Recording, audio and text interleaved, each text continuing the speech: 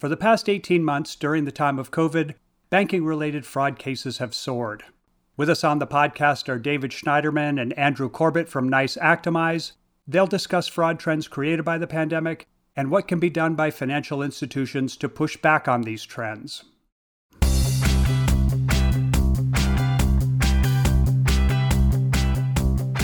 Actionable insights can help power smart decisions. Each week, the BAI Banking Strategies podcast focuses on important issues facing financial services leaders, as well as the emerging trends that are rapidly reshaping the financial industry. I'm Terry Badger, your host and the managing editor at BAI. Pull up a chair and join us. The social and economic disruptions of COVID-19 created a huge business opportunity for fraudsters, and at the same time, huge customer security challenges for banks and credit unions. Our guests to discuss pandemic-related fraud trends and how to combat them are from NICE Actimize, David Schneiderman, Senior Solutions Consultant, and Andrew Corbett, Senior Sales Consultant. David, Andrew, welcome to the BAI Banking Strategies podcast. Thanks, Terry. Nice to be here. Yep, thanks very much. So, Andrew, to tee up this conversation about fraud trends and how best for banks and credit unions and their customers, their members, to keep from getting taken in by fraudsters, could you start with a little background, not too much about NICE Actimize and what the company does in fraud detection and prevention? To set the table, Actimize has been a major player in the financial crime and compliance industry for about 2 decades. The real privilege that me and David get to enjoy every day is we get to have conversations with banks, community credit unions, fintechs. So as a result, we really get pretty well up to date on the emerging fraud trends, the latest things that regulators are looking for from a compliance perspective. And it kind of just helps us keep our finger on the pulse of what's going on. Okay, so now that we've established the bona fides, tell us about the big themes, fraud-wise, that you're seeing from both of your vantage points, the big lessons that you've learned over the past year and a half or so during the pandemic. I'm particularly interested in anything new or different in the kinds of fraud you're seeing, or how clever or brazen the fraudsters are going about their business. David, maybe you could start. One of the things that I've noticed in talking with customers, as Andrew mentioned, is a lot of the trends are not necessarily brand new schemes, but variants on tried and true existing fraud methods, right? When you think about something like unemployment benefits scams, what are they really doing there, right? A lot of times they're leveraging known approaches to breaching accounts and or gaining access through the unsuspecting user so they can leverage their account for moving money, right? For receiving those payments and ultimately moving it very quickly out once they've hit the account. So a lot of different trends around whether it's romance scams, whether it's social engineering scams, they're all still very prevalent. Just leveraging the pandemic is sort of the new way of leveraging them. Andrew, what do you think? Yeah, oftentimes the perspective I have on this is if 2020 was the year of creation, 2021 is the year of evolution when it comes to these fraud trends. Because I completely agree with what David said. If you take something like unemployment benefits, it's new in the sense that it's taking an existing typology like account takeover. And instead of having somebody take over your account and send money out, somebody's taking over your account and moving in. And they're having money sent from various locations to that account that have never sent you money before. And as a result, what we've seen this year is, okay, that's kind of the beachhead they've established. Now fraudsters are starting to get more into the non-monetary side. So device duplication, VPN duping, really being able to control the access part of the fraud triangle, right? Fraud is incentive, access, and opportunity. And over the last few years, there's unprecedented incentive. There's a lot of first-time fraud going on for people who are very desperate, and we really can't control that as an industry. But if we can control access, we can limit opportunity. So the biggest conversation that we've had over the last 2 years, and it happens every day, is just being able to visualize account takeover, being able to contextualize non-monetary risk, and then also just build a foundation for monetary risk. Because if we understand that account takeovers occurred, well, then inherently there's going to be more risk in the transactions that follow. And one other thing, I think you brought up a good point, Andrew, particularly around leveraging technology. We know that criminals are smart people, right? And it's not that victims are not smart. It's just that all the different techniques that they leverage to dupe people into doing either A, something they wouldn't normally do, or B, giving up their credentials and allowing a criminal to do something that they wouldn't normally do. But the criminals do have one thing in the back of their mind, at least from my perspective, and it's that the more they can look like a bank's customer or a credit union's member, the better chance they have of getting away with whatever they're going to try to do. And so that goes back to something Andrew just mentioned about, spoofing IP addresses and leveraging VPNs and device spoofing, and all these different techniques are to try to get through undetected. And they're doing a much better job of recent years in that aspect as well. So, Andrew, you mentioned account takeover conversations that you've been having with clients and prospects. What are the other front of mind concerns that you've been able to detect from banks and credit unions these days? Well, piggybacking on what David was saying, the thing that all of the sophisticated fraud typologies that have emerged over the last 18 months have in common is that at the core, their success rate depends on how well they can mimic behavior of the customers they're pretending to be. So when we get into something like unemployment benefits, or if we translate that into, let's say, P2P fraud, right? The whole point of that typology is I need to escape detection as long as I can and then bust out with a real-time payment, whether it's a wire or a P2P transaction. And whether I'm building that flow through ACH or check, the fact of the matter is that once a bank understands, or credit union, understands that this is a foreign agent, it's not their customer, the clock starts. So everything about fraud design and the way that they create these typologies and make, fortunately, a lot of money off of them is about pushing that deadline off as far as possible. How long can we escape detection? So if you look at something like unemployment benefits, if you look at something like P2P fraud or the social engineering scams that Dave was talking about, business email compromise is another big one. The main battle is over how long does it take to visualize account takeover? How long does it take to understand the access that's been granted so we can limit that window of opportunity? Banks tend to be slow-moving entities. Change doesn't typically come at a rapid pace. So, David, given the imperatives around fraud, how receptive are you finding your client banks and credit unions to the idea that they do need to move faster? And are you seeing clear signs that they are, in fact, kicking it up a gear? Yeah, I think in general they are, because all that we've been talking about, you also have to layer in the fact that payments are getting more and more expedited.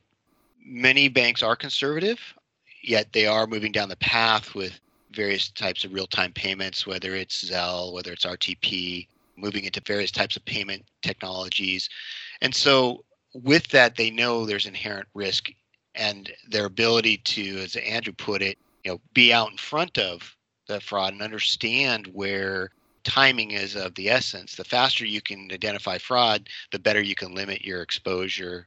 And that's definitely a big trend, right? You look to all these financial institutions that are going down the path of these new payments.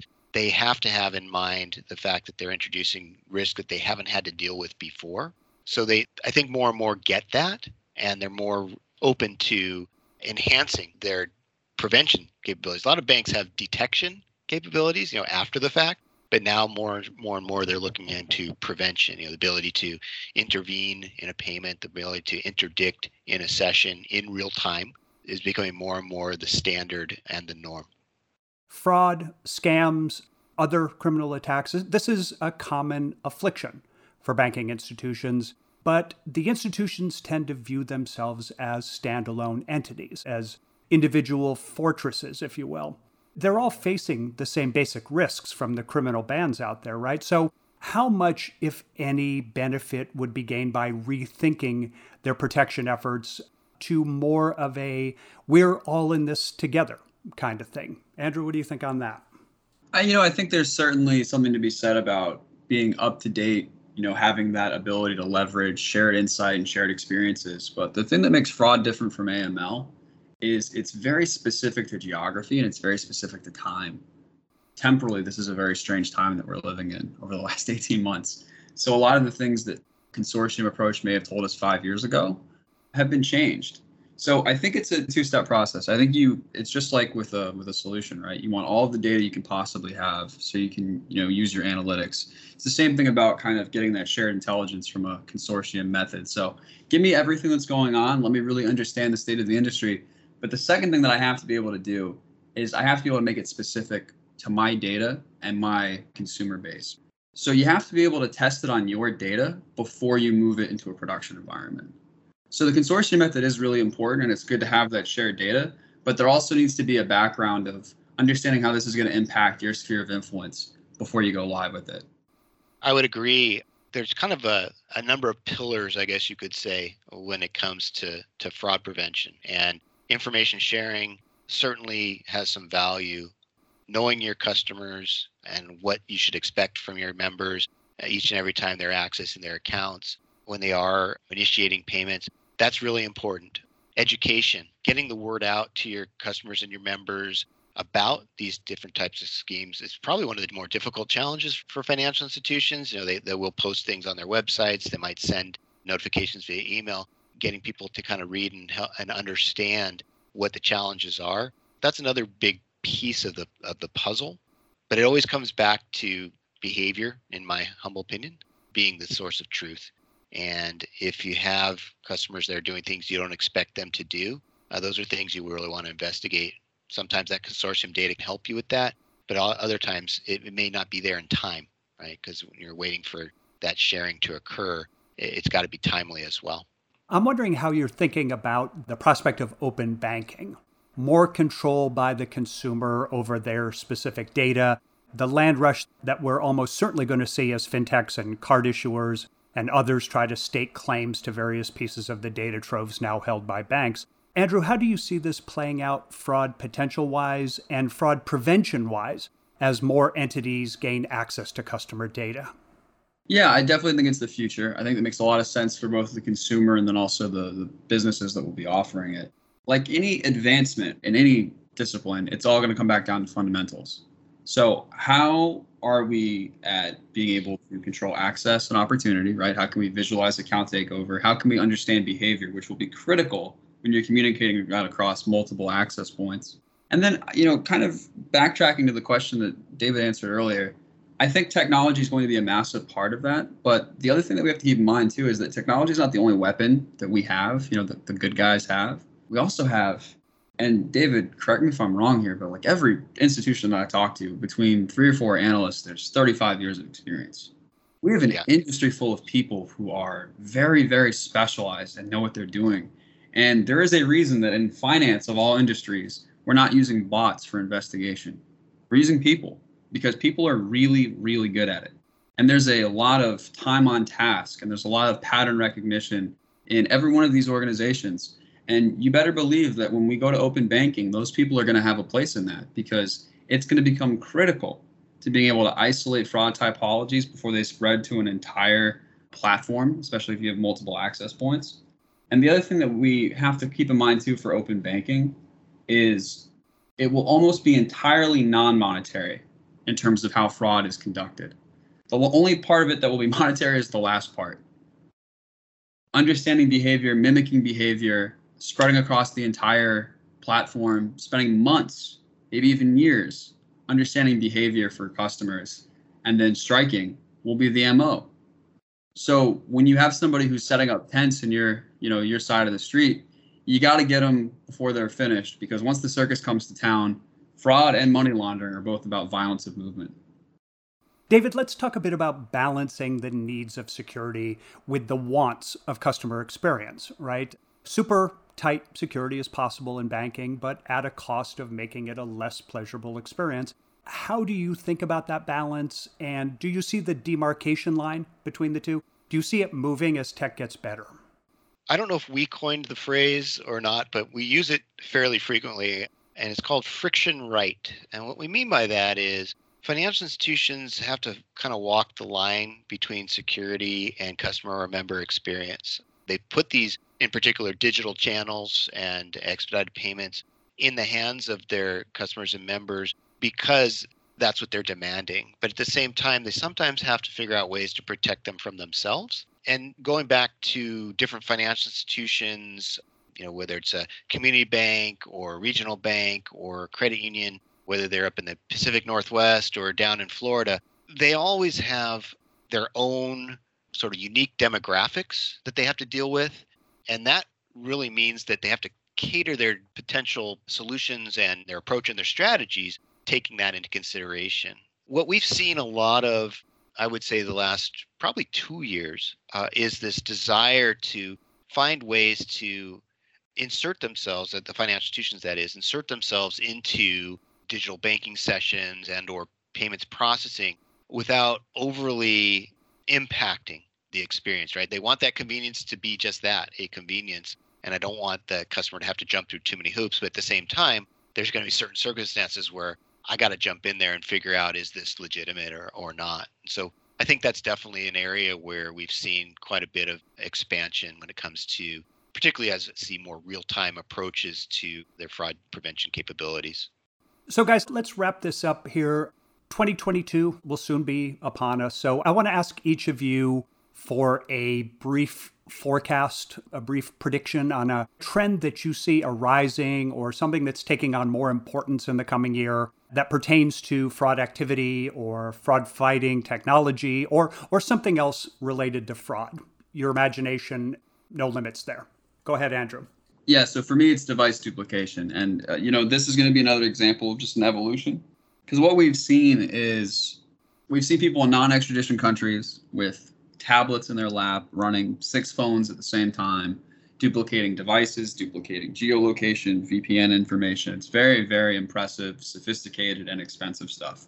And the only way that you can fight something like that is if you understand every single piece of the behavior, because currently the way that that's being fought is the corner that they're cutting is they have multiple phones on those tablets and they're not changing the OSs because they want to run multiple phones at the same time. So we can at least see that, this iPhone that's been here for a year has now got a different OS. They're using an Android tablet OS. Very, very unlikely device duplication. But what I'm interested in seeing in the future year is, like David said, it's a game of leapfrog. So once they deal with that challenge, what's the next piece of it? It's so important to be able to understand as much as you can from all of your vendors. Get as much data as you can and then make sure that you have a way of understanding if those behaviors change, because that's really our only indication for some of these really sophisticated and subtle fraud typologies that I'm pretty sure we're going to see in the new year. So for me, I think it revolves around the faster payments that we're seeing more and more as more and more financial institutions are adopting real-time payments, whether it's Zelle, whether it's RTP. I've seen a lot of discussion and movement toward payment hubs. Some of the providers out there are now starting to offer. All these things revolve around providing that added convenience. The digital transformation that we've seen over the last probably 4 to 5 years has really been in full swing. And with these expedited payments, we now have additional risk that's being added into the equation. So that would be one of the things that I'd be looking for in 2022 as more and more financial institutions adopt faster and faster payments, what they'll be doing to ensure that they're protecting their customers and members and their assets.